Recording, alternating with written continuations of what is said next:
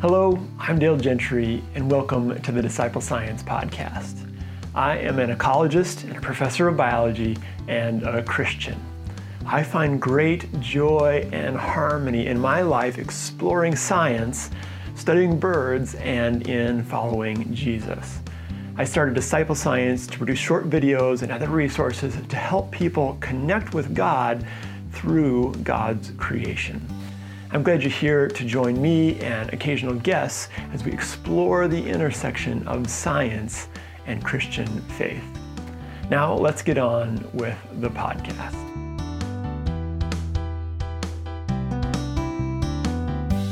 At Disciple Science, we are eager to talk about the resonance and compatibility of science and Christianity. You're probably aware that not all of us have heard that message, and for many, this relationship has been a source of conflict and tension. Today on the podcast, we feature a friend who is working to reach those who have decided they don't want to be associated with Christianity, the ex-evangelicals and the nuns and the duns. John Kirkwood is a pastor who started an organization called The Sparrow's Call and a YouTube interview show called Voices in the Wilderness, to create a space to explore Christianity and science outside of the confines of a traditional church. I think you'll find a lot to learn from John's wisdom and insight, so please enjoy this wide-ranging conversation with John Kirkwood. All right, we are fortunate today to be joined by John Kirkwood. After 20 years of ministry, John and his wife, Wendy, left a pulpit in the Chicagoland area to answer a call to ministry to the disaffected, those who are unlikely to ever enter a church setting. The Sparrow's Call is an outreach to what pollsters have come to call the nuns, the duns, and the searchers. Its goal is to remove the unnecessary obstacles that both hurt and hinder belief and help turn doubt into wonder. John is the co-host with Christine Johnson of Voices in the Wilderness, an interview show that promotes resources and ministries at the intersection of faith and science. And John is husband to Wendy Kirkwood and father to Connor, Carter, and Peyton, and they all live in Gilbert, Arizona. John, so glad you could join us today. Thanks for being here. Wonderful to be here, Dale. Yeah, so fill in the details there on your bio. I'm curious to hear about your ministry and what type of church you're in, and also just what called you away from that, aside from maybe the Chicago winters. Yeah, I'll try and keep it short. Chicago winters, yeah. So what called me away from it? Well, it was kind of multiple causation, but I had pastored there for quite a long time, for about 15 years. My father, who was a pastor before me, used to joke, you wear out your welcome after about 6 years at a church. That wasn't the case at our church. It was like a family, small, non-denominational church. Yep. And believe it or not, though, I was going through some changes, and it relates to a number of things, but one of them was probably, believe it or not, he's in the news again, but probably Donald Trump. Wow. So my church was an older church, very conservative, and I, to confess to you, Dale, I was kind of early on a culture warrior pastor. And I got to a point where I was troubled by that. Yeah. Where I saw that it was almost kind of an idolatry had crept in, Wow. that you're seeing kind of now with the Christian nationalism. Yeah. And, I wrote a political column years ago. And then when Donald Trump came on the scene, I was surprised how many kind of went after him, and I don't want to make this political or turn off any of your listeners, but yeah. I was going to say it's that whole political side to Christianity can't be separated from the growth of the nuns, right? There are lots of other factors, but that gets cited so often. How how unappealing it is, how unaffirming it is of Christianity to have this Yeah. unnatural wedding. And it's not about the Republican Party, just any politics. It just Yeah. so unhealthy. So Yeah, it is. And it took, and once I realized how unattractive I had become, wow. I wanted to change. And I've always been a big fan of C.S. Lewis. And so, I poured myself into Lewis a little bit more, and George MacDonald's Unspoken Sermons. And I realized that, I kind of came to the conclusion that he had something going there with Mere Christianity, because here's somebody who's beloved by Catholic and Orthodox, and all kinds of Christians respect him and so forth. And I got to a point where I was tired of so much unnecessary division. And so I started, studying Lewis and so forth. But at the time, about 5 years ago, it was pointed out to me, this phenomenon of people leaving the church, as you mentioned, the nuns. And I grew interested in that, and I started to study it. And I probably, looked over, there were something like 89 different surveys and polls. Yeah. And usually the top 5 reasons for nuns and nuns there's like 10 reasons that show up in these surveys. And so it's kind of like the best 5 rock and roll bands. There's the Beatles and the Stones and Zeppelin. They're going to be in there somewhere, right. Maybe in a different order, and Elvis, whatever. But these reasons kept coming up. And so as I'm studying this, and I'm reading, hundreds of deconversion testimonies, it weighed on my heart. And so I started, this is about 3 years ago, I started an evangelism apologetics class just to talk about those issues. And of course, with Disciple Science, that one of those main issues is science. So science, politics, the relationship of the church with political groups, not being able to express doubt was another big one. Yeah. They didn't feel that they could ask questions without being judged as, of having little faith, or being a troublemaker or something like that. And so I started looking into these issues, and my life changed because of it, Dale, for 2 reasons. One, I started to listen to them, right? And 2, I started to listen to my fellow pastors. I was in a number of pastors groups, and when I bring up this subject, most of the time I was kind of disappointed or horrified at the response. And the response was some variation of, well, they were never of us. If they left the church, they're not of us. They were never of us. And even though that passage is talking about false teachers, it just reminded me of the story of the prodigal, right? And the little brothers in the far country, and the older brother's still doing his thing, thinking, going about his business, but he's standing on the wrong corner in Luke 15. He's Jesus is attracting sinners to him. And my father said years ago, he said, if you're not being accused of the same things as Jesus and Paul, you're probably doing ministry wrong. Right. Mm-hmm. And so I started to weigh my ministry by that. And, that passage says that the sinners were coming to hear Jesus.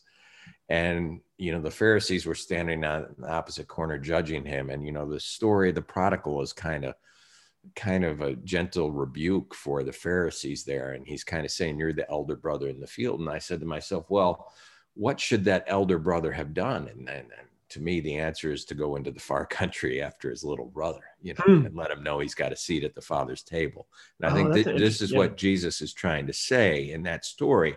And all of the stories of Jesus is trying to get our attention, that the good shepherd who goes after the lost sheep, the good Samaritan, where you have the priest and the Levite doing their church business, but ignoring the felt need that's right there on the side of the road. Yep. And so I'd talked about it with Wendy for a long time. She knew this was heavy on my heart. I didn't think that I was getting any more traction with my ministry at my church, because they had hired a different guy. They had hired a different pastor, and I was disappointing people because the last 3 years of my ministry was focused simply on the love of Christ. And so, which I'm not saying they didn't respond to that, but it was just a sea change in the pulpit. And I felt a little guilty about remaining there because I had changed. I spent 3 years seeing if I could bring them along, and to little or no success. And Wendy knew I was passionate about my little brother in the far country. And so we talked about it and we decided to make the change. Yeah, that's neat. And so how do you go after people that maybe don't want to be gone after? That's a kind of an awkward way to say that, but a lot of these people that have either left the church or don't want to hear from it in the first place, how do you reach that audience? I love that question. Well, I got to tell you who I've been inspired by. I mentioned C.S. Lewis and George MacDonald, but there's a guy who's living right now who, next to Jesus Christ, I think is the greatest example of evangelism ever. And I'm not even sure if he's a Christian, having said that, but his name is Daryl Davis. And I know you're a musician yourself. He's a jazz piano player, jazz and blues. Yep. And Daryl has this unique hobby. He happens to be Black. He was born in Chicago, my hometown, but he lives in Baltimore now. And Daryl, in his off time, goes to Ku Klux Klan meetings. Yeah. Yep. So Daryl, I mean, if one Black man led one racist out of the Klan, that could be, a great book or even a wonderful documentary or movie. Daryl has led 200 people out of the Klan. Oh, yeah. About 24 of them were high-ranking Klansmen. Yeah. Grand Kleagles and so forth. And so when I studied Daryl, he basically treats them as human beings, and he listens to them, and he shows them interest and love. Yep. And now, having said that, it's not a success story in the fact that he's not King Midas. I mean, for those 200 he's led out, there have been thousands who've spit in his face, called him the N-word, and probably threatened him. So, I mean, that's, I don't know what the percentages are, but I thought to myself, I can learn from Daryl, right? And so at the time I was still involved in the culture wars, and I was on boards for the pro-life ministries and family ministries. And I said, we need to bring Daryl in and listen to him in, kind of a TED Talk type thing, because this is what we want to do, right? We want to approach our adversaries and make them friends. As Abraham Lincoln said, when I've taken my enemy and making him my friend, I have destroyed my enemy, right? And there wasn't a lot of interest in bringing Daryl in. And I think I said this to my wife, I said, part of the problem with being a culture warrior, and I'm saying this about myself, is you have an Old Testament mentality, right? I mean, we just saw the Jericho March in Washington. Yeah. If you think that out, the Jericho March was a war, right? Yeah. I mean, they marched around a city that they wanted to take over. The walls fell down and they killed everybody but one person. And this is modern Christians doing this around their neighbors and their fellow Americans. And so whenever you hear a culture warrior, and I saw this in myself, we're fond of quoting the Old Testament prophets, right? We want to slay the, prophets of Baal. Jesus doesn't want us to be Elijah, right? He has a different message for us. And so, no, we need to get down on our knees with the basin of water and the cloth and wash their feet. And so that approach wasn't real popular. Yeah. And so, so that was part of my transition out of that. And so Daryl Davis, if you haven't heard of him, folks, there is a documentary made about him, and just he's a fascinating fellow to listen to, and really a master class in how to not only listen, but how to become somebody who has an intimate relationship with somebody that you would probably normally find despicable. And so I've never seen the love of Christ better presented in a man. And like I said, I don't even know if Daryl's a Christian. He doesn't talk about his faith much, but I've never seen it presented better than I have in other than Teresa of Calcutta and Father Malachi, other than Daryl Davis. Wow. Yeah.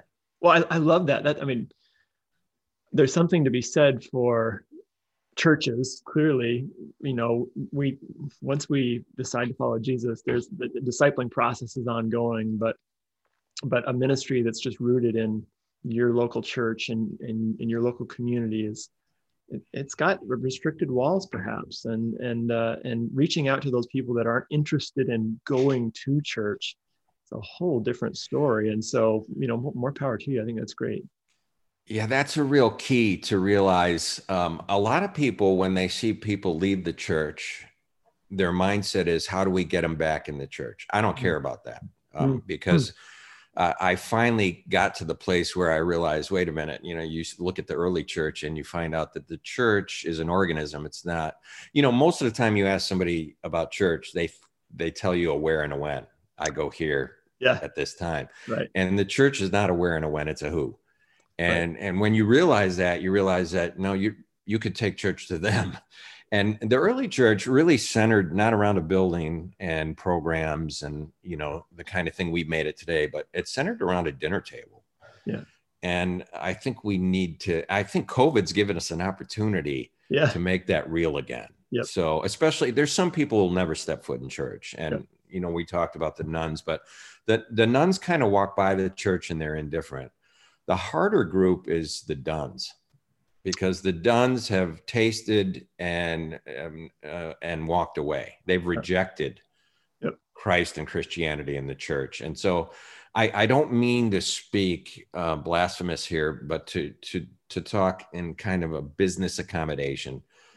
Getting back a disgruntled customer is much harder than reaching a new customer. Yeah. Right. I don't mean to say that that's what the gospel is or evangelism is, but I'm just saying a nun walks by the church and is indifferent. A dun slams the screen door on his way out. Yep. And so that's a different approach to a dun than a nun. And then there's searchers who are spiritually inclined, but they don't know where to begin, because maybe they've grown up in a secular home or they've grown up in a broken home and they don't have any experience of church life or Christianity or any religion. And yet they have that yearning that Pascal and Lewis and Augustine told us about, that yearning for a relationship, that God-shaped vacuum in every human heart. Yep. And they're seeking. And so those groups are what we're kind of centering on. Right. Now, I mean, this is a complex, but you talk a lot about science, especially in your Voices in the Wilderness program, and that's, I think, looped in and tied in with the Enlightenment and this pattern, which is real, but probably we make too much of it of education, right? The more educated you are, especially in the sciences, it seems that the less likely we are to pursue a religious faith. What's behind that pattern? I don't know. I mean, do you think that there's something real there about thinking our way away from God, or is that the wrong approach? Boy, you're probably better equipped to answer this than me, but I would say that, when you work in scientific fields and you're dealing with natural questions and natural evidence, and then you kind of, that's your world, and if you don't have a background in faith, you don't really see a need to introduce the supernatural. Or you're studying physics, you don't really have a place for metaphysics. Yep.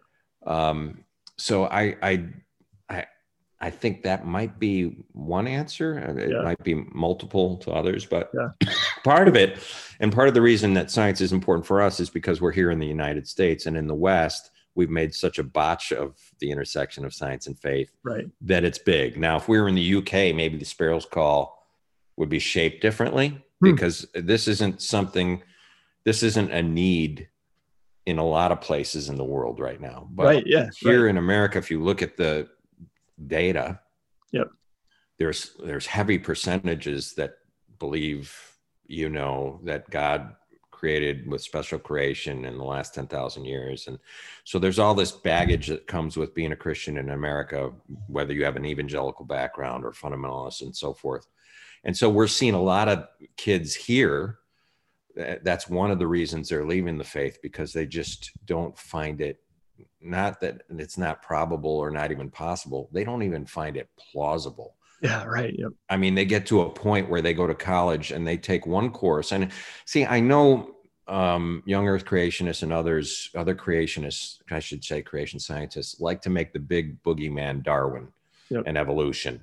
But actually, it goes much beyond biology. I mean, if you take a course in geology or paleontology or archaeology, or, if you're looking at plate tectonics, I mean, to embrace that world, creation science, you have to reject nearly all of modern science. It's not just biology. And in doing so, you have to embrace the mindset that is susceptible to conspiracy theory, because you have to think that scientists are either lying or they're under some kind of satanic spell. Mm-hmm. Mm-hmm. And then you willingly deceptive. Yeah. Or willingly deceptive. Yeah, I suppose it counts as lying, but yeah. And so one of the reasons that we love disciple science, that we love BioLogos, that we try our ministry in the science end, which is Voices in the Wilderness, is trying to introduce our community to voices they might have not known even exist. Right? Because so many of them see it as a binary. You either believe God in the Bible or you're a godless atheist. And that binary is really strong. And that's what really crushes, that's what shipwrecks so many people's faith. And you see it with a lot of the YouTube atheists. But in other words, atheism isn't the greatest creator of atheists. Toxic Christianity is. Yeah. And so part of our ministry is trying to say, no, it's not.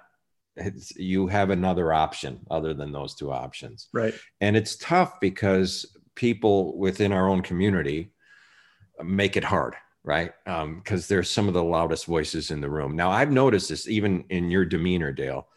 I'm not a scientist. I don't have a background in science. I am a member of ASA, but I'm under the theology kind of, they let a few of us theologians creep in.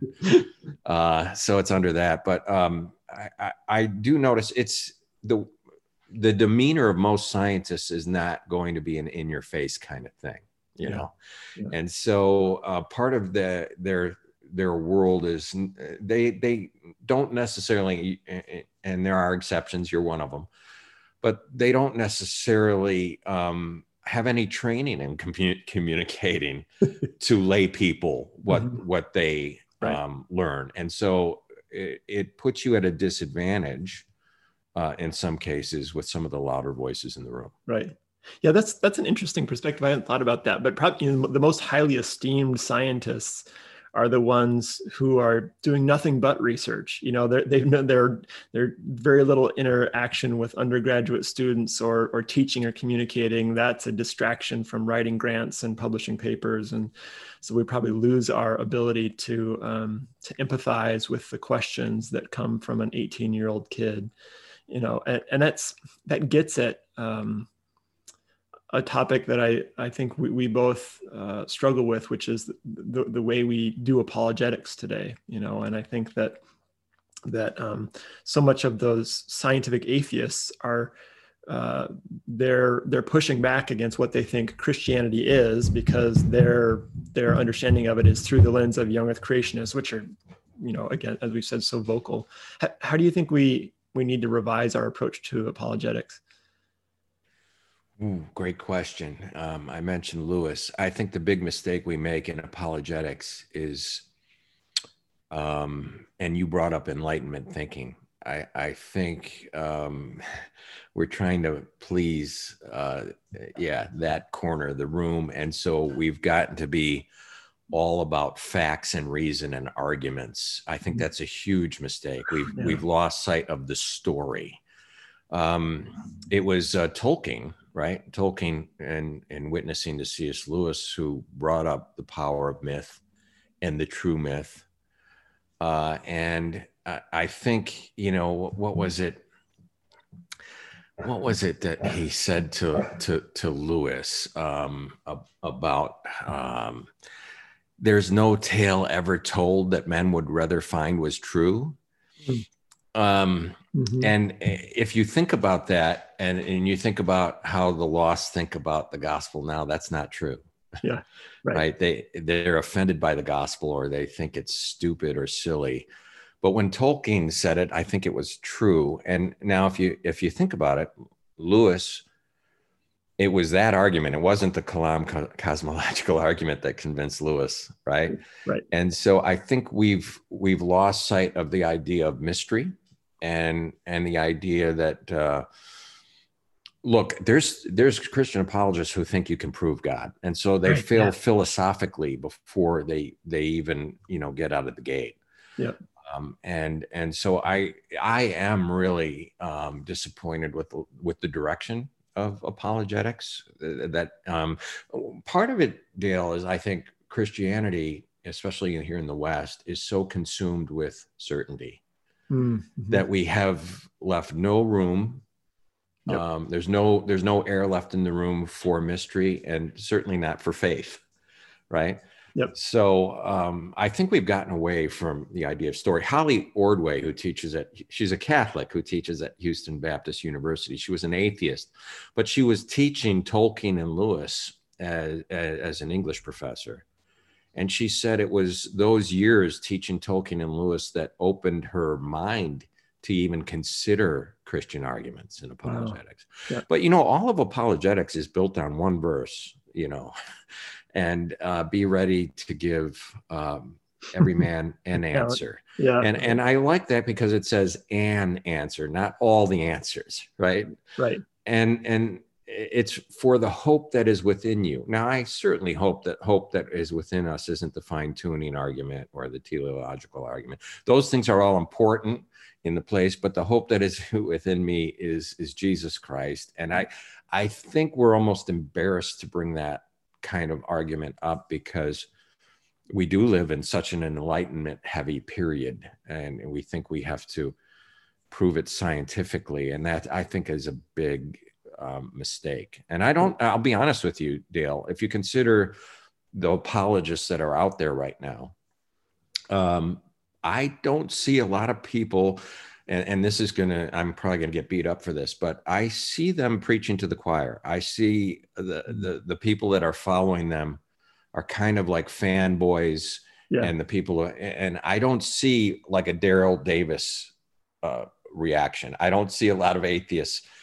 coming through their ministry to Christ. I see a lot of people just confirming their bias, and really some of the younger apologists I really like because they don't have a problem with evolution. But when you see some of their demeanor online, they're very combative with atheists. I think that's a huge mistake. It makes it an us and them thing. And it's unnecessary. I actually think atheists should be listened to, and I think more often than they're not, they're right. Because let me just say this, and this is going to be controversial. 5 of the biggest objections to Christianity, I wrote a column on this, the 10 objections to Christianity, but the top 5 objections to Christianity are going to really get people mad. And luckily they won't be able to throw a rock through my computer, but they're God the Father, God the Son, God the Holy Spirit, the Bible, and Christians.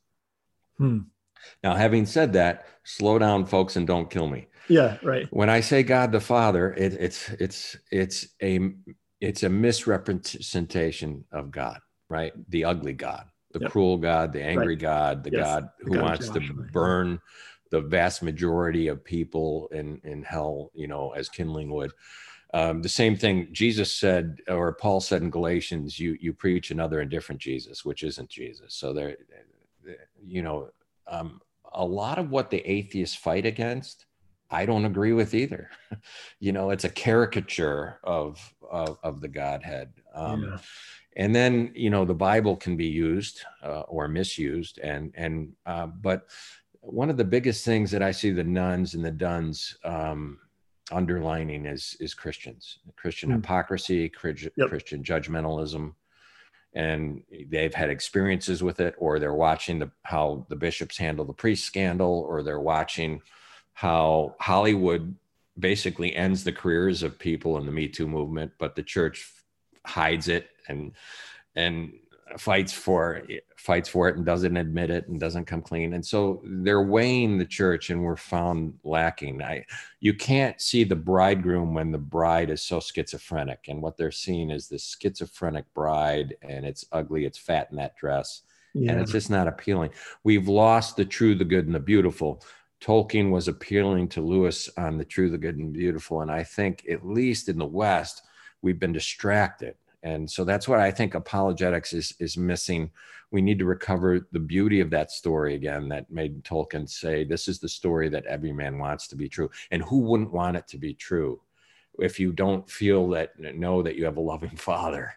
Right. And so I think that's where I'm saying it's going a little bit. Let me give you one example about the ugliness of God. I mean, if you look at the great atheists and their arguments, Christopher Hitchens, for example, in the modern Four Horsemen, they're not arguing against the God I worship. They're arguing against the God that is preached in corners of Christianity, though. Yep. And when Anthony Flew, right, the great atheist, who followed Lewis at that Oxford Socratic club and made that famous argument in the 50s, probably the most famous atheist of the 20th century, when he became a theist and he wrote that book, There Is No God, and he crossed the no out, people assumed he was a Christian. And he was asked before he died, why haven't you trusted Christ? And because he said it was his work, it was science that led him to believe that there must be a creator, right? But why haven't you made that next step that Lewis and others made and trusted Christ? And he gave two reasons. He said the doctrine of eternal conscious torment, and he said, and he mentioned Romans 9, but he gave the kind of Calvinist interpretation of Romans 9. So these two obstacles kept him from trusting Christ. Now, he spent the last month of his life with N.T. Wright, who doesn't hold either of those views. So we don't know how that worked out. I imagine it probably worked out pretty good. But there are views that Christians present, including young earth creation, that are so just absurd or abhorrent well, look, the God of the Old Testament said to Israel, the Gentiles curse my name because of you. Yeah. And so I think wasn't just true of that generation. I think in every generation, people take the Lord's name in vain. We've all been wrong at some point. We've all presented a wrong version of God and of Christ and possibly of the Bible. And I think I pray oftentimes for forgiveness for being a part of that. But I mean, we're all capable of it because we're all fallible. Yeah. Boy, that's so interesting that the whole invitation of Christians to let go of our certainties and our proofs and our conviction, our desire to lay an answer before people's feet that is undeniable. So difficult to let go of that. I think even I hesitate to engage in certain conversations because I don't have an answer that can't be dismissed, right? It's but you and I exchanged something on this once before. I think that's why we have let go of seeking God in creation, because it's too vague, it's too subtle, right? And it doesn't fit in with our modern approach to apologetics. But I think that's the same approach that Lewis and Tolkien had, and I was just listening to a talk a few days ago about whether the Lord of the Rings was an allegory or not, and like this desire to say, well, then who's Jesus and who's Satan and where does it fit in, and just perfect clarity, I think is so difficult to let go of. So I'm kind of rambling now, but I guess my question for you is, what opportunity does rediscovering what I think the origins of natural theology hold, which is just exploring nature, creation, not looking for proofs of God, but looking for some sort of connection with the transcendent. Is that something that is accessible in this sort of post-Enlightenment Western world? Ooh. Yeah, Scripture talks about the hardening of the heart, right? Yeah, yeah. I think over a period of time, some people are almost, and I wouldn't give up on anyone, but some people have become so hardened that it would be hard to reach them. But I think if they are going to be reached, it's through that awe that you're right. about. Yep. That awe will either be found in nature or in relationship. And my mother used to say, love is the only key that can open the closed door. Yep. And I when all else fails, I can't remember the atheist who said this, but there was an atheist who was asked what was the best argument for God. And he said, well, it's not the Bible. I have an argument to refute anything you bring up, but I guess the best argument for God would be the life of my mother. Wow. And I think with some people like that man, that's the only thing that could melt that heart. And that might be the opening, or it might be, listen, with Anthony Flew, it was that awe that he saw, yep, that he couldn't escape, yep, in his work, yep, and he said, he thought to himself that the math just isn't quite there for this to be completely natural. And it might've been years of trying to stifle that feeling, that yearning, yep, right, for belonging that's within each of us. And I think that is key. Now for you and I to stand aside somebody who's not there yet, I think that's something that we can keep in mind too, that it's usually not going to be a good argument that's going to win that person. Right. Yeah. Right. And yet that's always what we default to, right? It's that I've got to somehow argue them or use science or philosophy to convince them that God has to be true, and hope that their heart will follow, instead of perhaps going the opposite direction. Right? Let's and you mentioned the path of apologetics, and you see apologists going to college campuses, and people line up 20 deep, and they ask good questions or sometimes leading questions, but it's like batting practice. And I don't think apologetics should be batting practice where you swing at every ball because you put in the 50 cents. I think sometimes we should say, I don't know. Yeah. And sometimes we should say, that's a great question, and I'm still wrestling with that. Yeah. Because it's true. Right. But Christians feel like they have to have an answer. And so, a lot of times I'll have young believers say, where can I get a book that will answer some of these questions? And, Norm Geisler and others have written books like 200 answers to hard questions. And the last thing you want to do as a young believer is plug your umbilical cord into another man's thinking. I mean, Paul talked about doing your own spade work and not hiring out or outsourcing your own study. Yep. And so I usually don't recommend any of those books. I think those books oftentimes are an obstacle to actual real wisdom. Yeah. What do you recommend? I think if you're reaching out to these folks that are anxious about Christianity or hesitant, but maybe you've sparked some curiosity, where do you point them?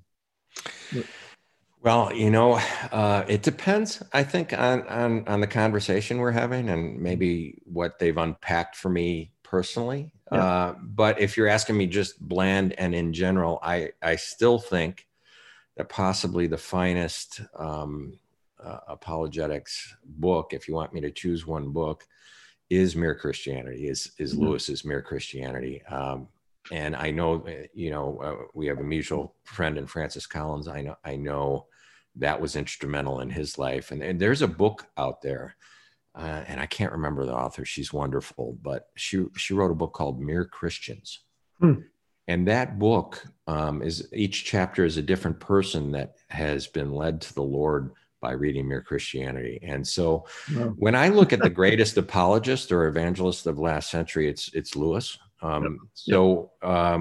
I really think Lewis one time said, reason can lead us to the truth, but imagination leads us to understanding. Right. And so I think those two, if you want to put them, those two have to go together. They're truth and understanding. If you want truth and understanding, we can't leave out the imagination. And if you look at the life of Jesus, some 70% of his ministry was parables or storytelling. Right. You know, it wasn't systematic theology. I mean, there's one part where he reads from Isaiah in a synagogue and he exegetes it. But I mean, but most of the time he's telling a story. And I think we need to get back to that. But unfortunately, this is going to sound bad because his reputation is in disrepute right now with the sex scandal. But somebody who handled that pretty well was Ravi Zacharias, where if you looked at Ravi's ministry, and I'm not trying to excuse the behavior that he's on, but if you look at his ministry, he would use a three-tier approach to appealing to somebody. And he'd give theory, but he'd also break it down with, kitchen table talk and then give an illustration. And I think we've gotten away from that, and we're just about reason, and we're about whack-a-mole. Somebody asks us a question, we got an answer to that. What's next?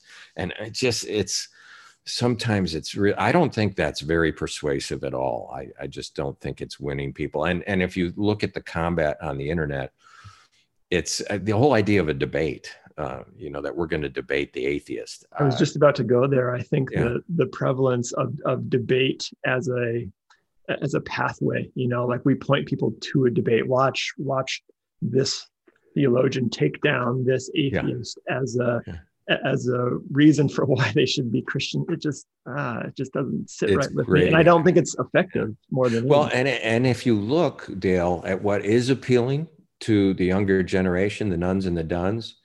It's the intellectual dark web. It's seeing Jordan Peterson sit down with Sam Harris and dialogue, not debate. It's seeing Joe Rogan interview somebody that maybe he agrees with or he doesn't agree with. It's watching a TED talk, that's informative. But the young Christian apologists, it's all about debate and who pwned who. And, that's how YouTube is set up. And watch William Lane Craig embarrass this guy. And I'm not picking on Bill. I'm just, he's just the most well-known, and it's. I don't think it's a. I think Bill's ministry is necessary, but I think a lot of the young apologists who think they need to be the next William Lane Craig and stuff like that. I think we need to. I keep bringing up Lewis, but Lewis was one time given a compliment by an older woman, and she said to him, "We need more good Christian authors like you." And he corrected her. He said, "No, we need more good authors who happen to be Christian and who bring." Lewis's idea was to bring in the Christian story, but under the radar. He used the expression to sneak past the watchful dragons. So some people have this built up wall, and they don't want to listen to a sermon, and they don't want to be preached at, but they would read the Narnia Chronicles not knowing that they're getting a sermon, or they'd read Lord of the Rings not knowing that it was fundamentally a Catholic work. And that's an art. And so I think apologetics has forgive me, I'm not insulting you, but no. There is art and there's science, and apologetics is too much of a science now, and it's lost its art form. Agreed. And so there's that. Well, that's something that we're working to do. Part of my plan with Disciple Science is to talk about science, but also clarify that science has got some serious limitations, and that that if you want to be a Christian, science can enhance your faith, but your faith can enhance your science as well, right? And that there's this beauty to faith and this mystery, and the Cartesian instinct to break things down and pull them apart and think that what lays before you on the table will then reassemble into something even more is I think wrong-handed. And so yeah, I adore science. It is my career, but the deeper I get into it, the more I realize that proof is not, as you said, it's not relationship. It doesn't affect my heart. And that's where I'm deeply interested in rediscovering natural theology with what you said, imagination, right? Not using science as proof. And I'm not interested in rehashing the arguments for God from creation. I'm much more interested in connecting with God through creation.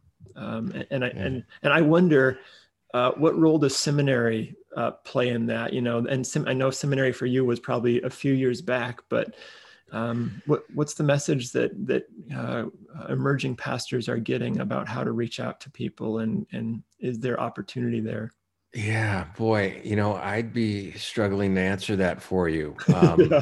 But I would say, based on the American pulpit, I'd say seminaries aren't quite getting it. And I will say this: there's a defensiveness in Christianity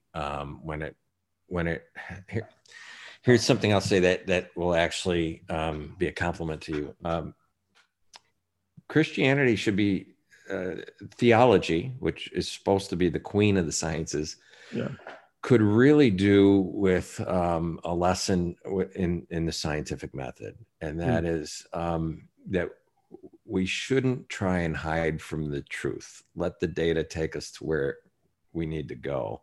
And I think a lot of Christianity, when you think about it, is fear and loathing. And especially on the seminary level. And when you have creeds and confessions. Now, in Christine and I, in Voices in the Wilderness, we talk to a lot of professors. Yeah.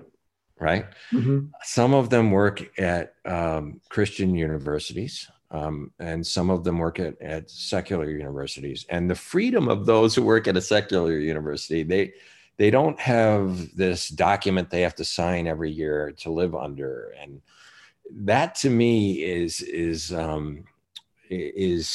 not great. I don't think that's good. I don't think that's really open to the truth when you have to sign a confession.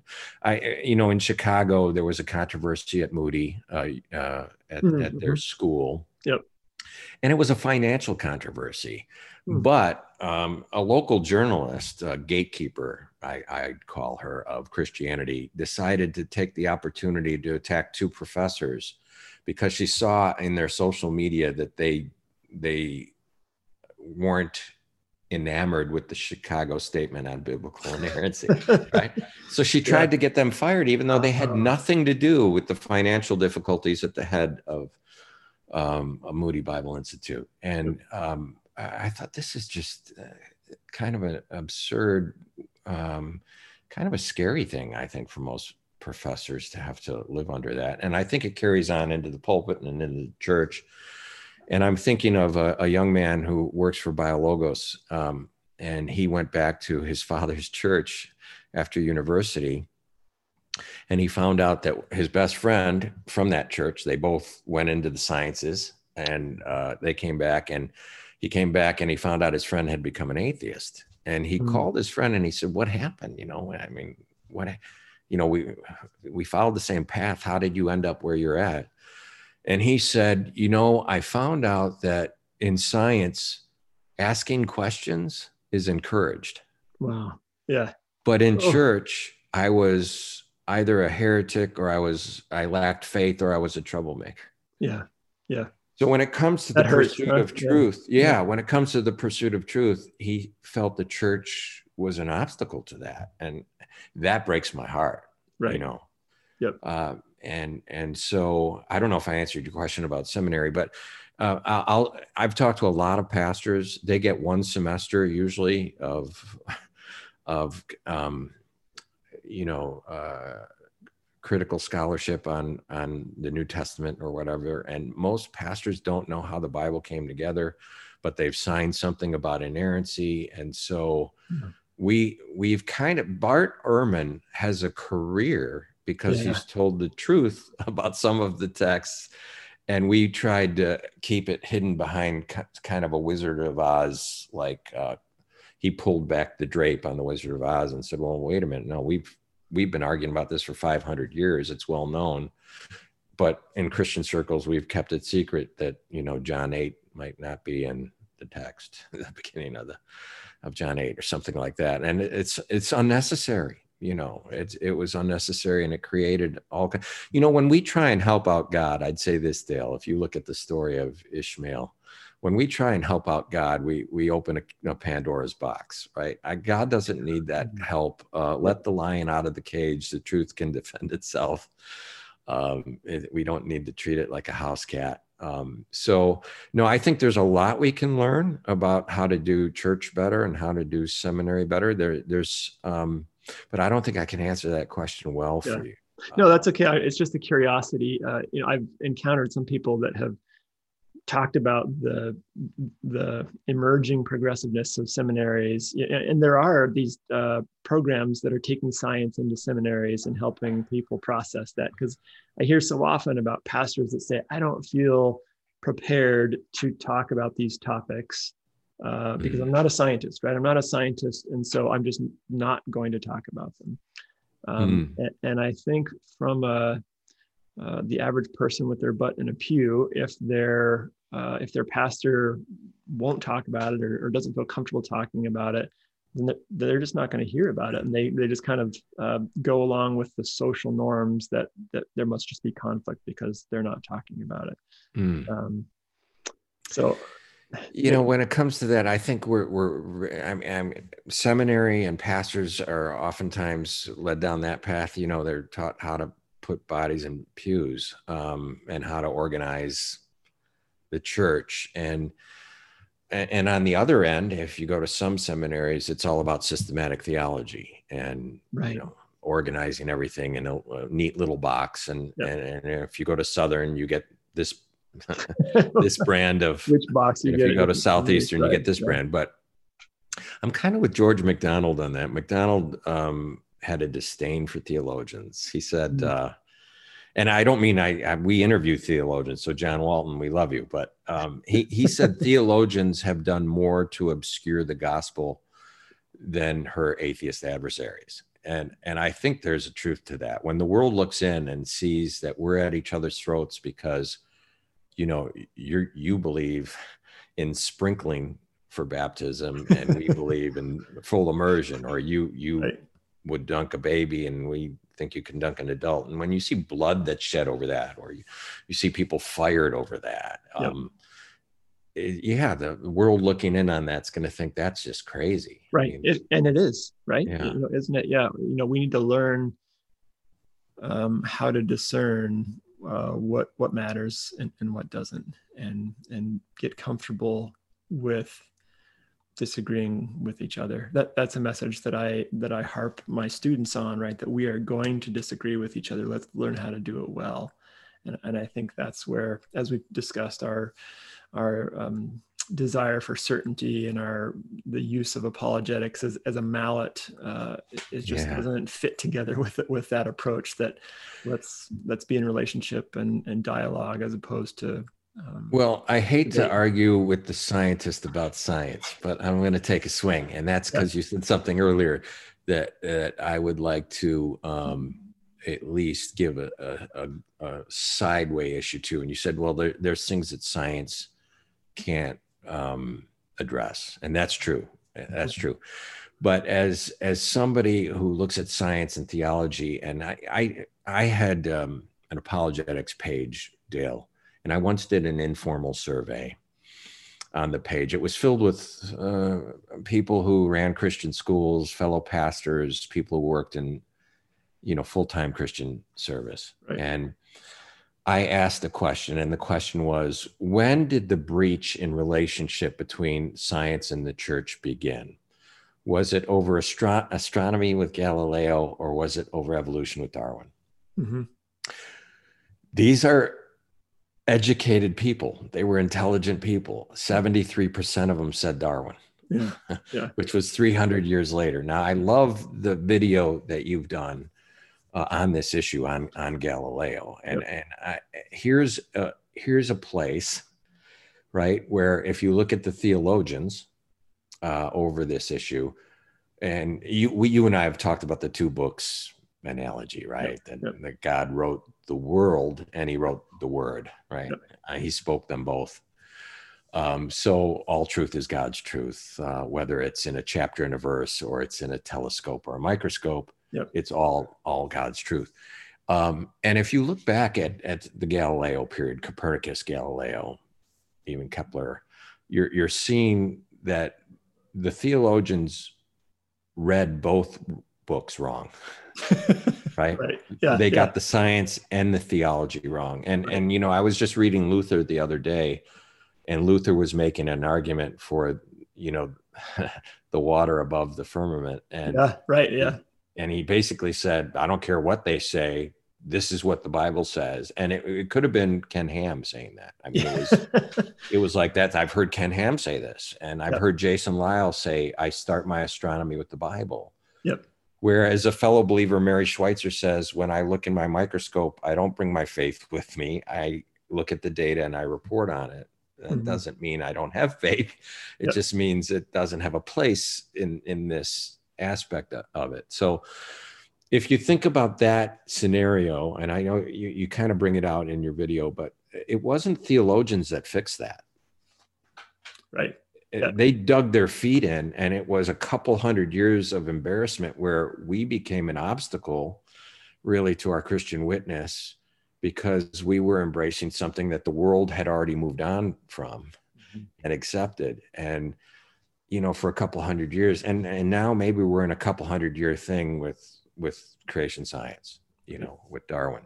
I don't know, but it's good to reflect back on that, because it's humbling. And it should be humbling to us to realize maybe I'm reading the Bible wrong, or maybe the Bible really wasn't addressing what I'm thinking it's addressing here. And why can't I learn from a scientist who's looking at the book of nature? Maybe he's getting that right. And so I just think that there are times where the scientific method and science actually can be better to us than seminary. Or Christian traditions. I agree. I argued that position in a different video, talking about Kuhn's model of resistance to change that we see in science. I think that applies to theology as well, right? That we won't change our theology until we're forced to, basically, until the evidence becomes overwhelming. I don't know if that's a terrible thing, but with the Galileo story, I'm not surprised that people didn't see that as the start of science. I don't think we talk about it. I didn't encounter that story until I was 30 years old. I think in part because it doesn't reflect well on the church. I mean, you're right. We got the Bible wrong. We got the science wrong. We were, kind of jerks about it at times. We just didn't do anything right there. And so that's where, I don't know that it's going to make its way into a Sunday morning sermon, but couldn't we learn from that a huge amount? But because we come out with a black eye, let's just not talk about it instead. It actually did make it into a Sunday morning sermon. Before I left my church, I taught on that, and not the whole sermon. Right, but I brought it up as an aspect of humility. And two people approached me afterwards to disagree with me, and they came up to me the next week and they were shocked because they went to prove me wrong and Googled it and found out. And they found out, and they were shocked. They were shocked. And so this goes to something about what you were saying about we don't hear about it. We don't hear about it. Yeah. And so I think that science has kind of made the church look bad a couple of times, maybe more than a couple of times. And when we go to science, if we're not looking to prove God, which I don't think we can do with science, if we just want to have an encounter with God, it's too subtle to lead people through, in a mysterious way. And there's the fear mongering out there that it's going to lead you to some sort of new age version of Christianity. So from my perspective, it seems like we just don't talk about it. Yeah. And I'm delighted to hear examples of exceptions to that. People say, "Oh no, my pastor's invites us out to go worship in the woods or whatever." That's great, but it seems to be unusual. At least maybe I'm just in two fundamentalist circles in my neighborhood. But yeah, it seems that there's genuine fear around exposing people to searching for God, where the answers they get are going to be imprecise, that you're going to have to use your imagination to find God there. And instead of seeing that as a wonderful opportunity, we're fearful about the outcomes. So it's something that I'm so delighted to hear you talking about the approach you mentioned of Daryl Davis, and you don't have to talk about the name of Jesus or cite chapter and verse in order to have a relationship that will convert somebody's life. And I wrestled with that myself with disciple science, how explicitly Christian we want to be. But I think that there's opportunity there to invite Christians to use their imagination, seek God through poetic means and the study of creation and outside of the Bible, and see what they find. And I think that we would make great headway in using that actually as a gateway into this discussion of science and faith. Sorry, I'm monologuing here. I'm supposed to be asking you questions. No, that was beautiful. I agree. Yeah. Well, I really appreciate your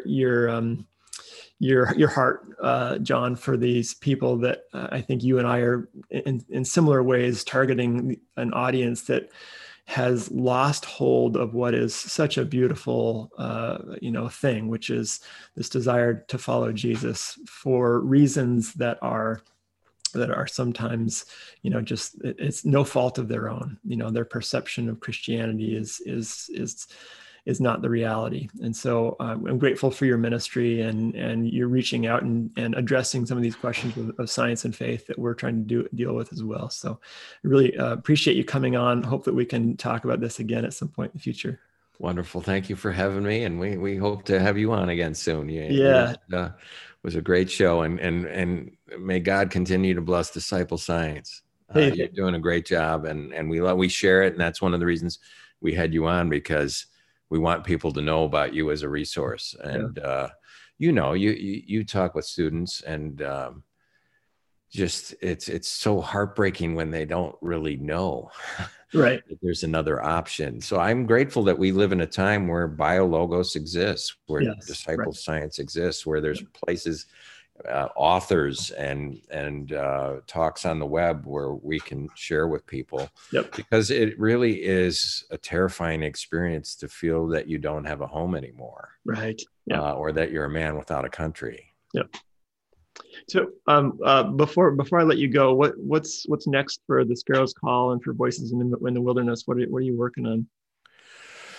Ooh, we're going to start a podcast soon, kind of like you, because we've gotten a lot of interviews, and a lot of people can't watch on YouTube, so they've been wanting to follow online. So we're going to be starting a podcast, and depending on how this year works out, I don't know if there's going to be a conference at some point, but we hope to do that in the future. Maybe put together a conference where we invite voices like yours to come and speak, or where we go and get a table at the BioLogos annual conference or something like that. But right now, that's what we're going to work on. We've got more interviews lined up with some interesting people, and a podcast, and we'll see where it takes us. Great. Well, it's the Sparrow's Call on YouTube. I should mention one other thing, and that's I do a live stream on Sunday mornings for people who don't have a church home or don't feel comfortable in church. It's called Church Without Walls, and you can find it on my Facebook page, or we put it up on YouTube at under Sparrow's Call. So we welcome all those who come in peace, including our atheist brothers or agnostic brothers. It's just to explore the idea of God. So great. Yeah. Well, thanks, John. It's great. Thank you. Great talking with you. We'll talk again soon. Take care. Thanks for listening to the Disciple Science podcast. At Disciple Science, we believe that integrating science and Christian faith can inspire a fuller knowledge of God. We produce this podcast and our videos to help you connect with God through God's creation. We are a crowd-funded nonprofit based in St. Paul, Minnesota. If you want to support us, you can give by visiting our website at disciplescience.com. We hope you'll subscribe on YouTube and Instagram and Facebook so you can stay in touch with everything that we're doing. We want to thank Caleb Davis for producing this episode and for composing our theme music. I'm Dale. Thanks for listening, and we'll talk again soon.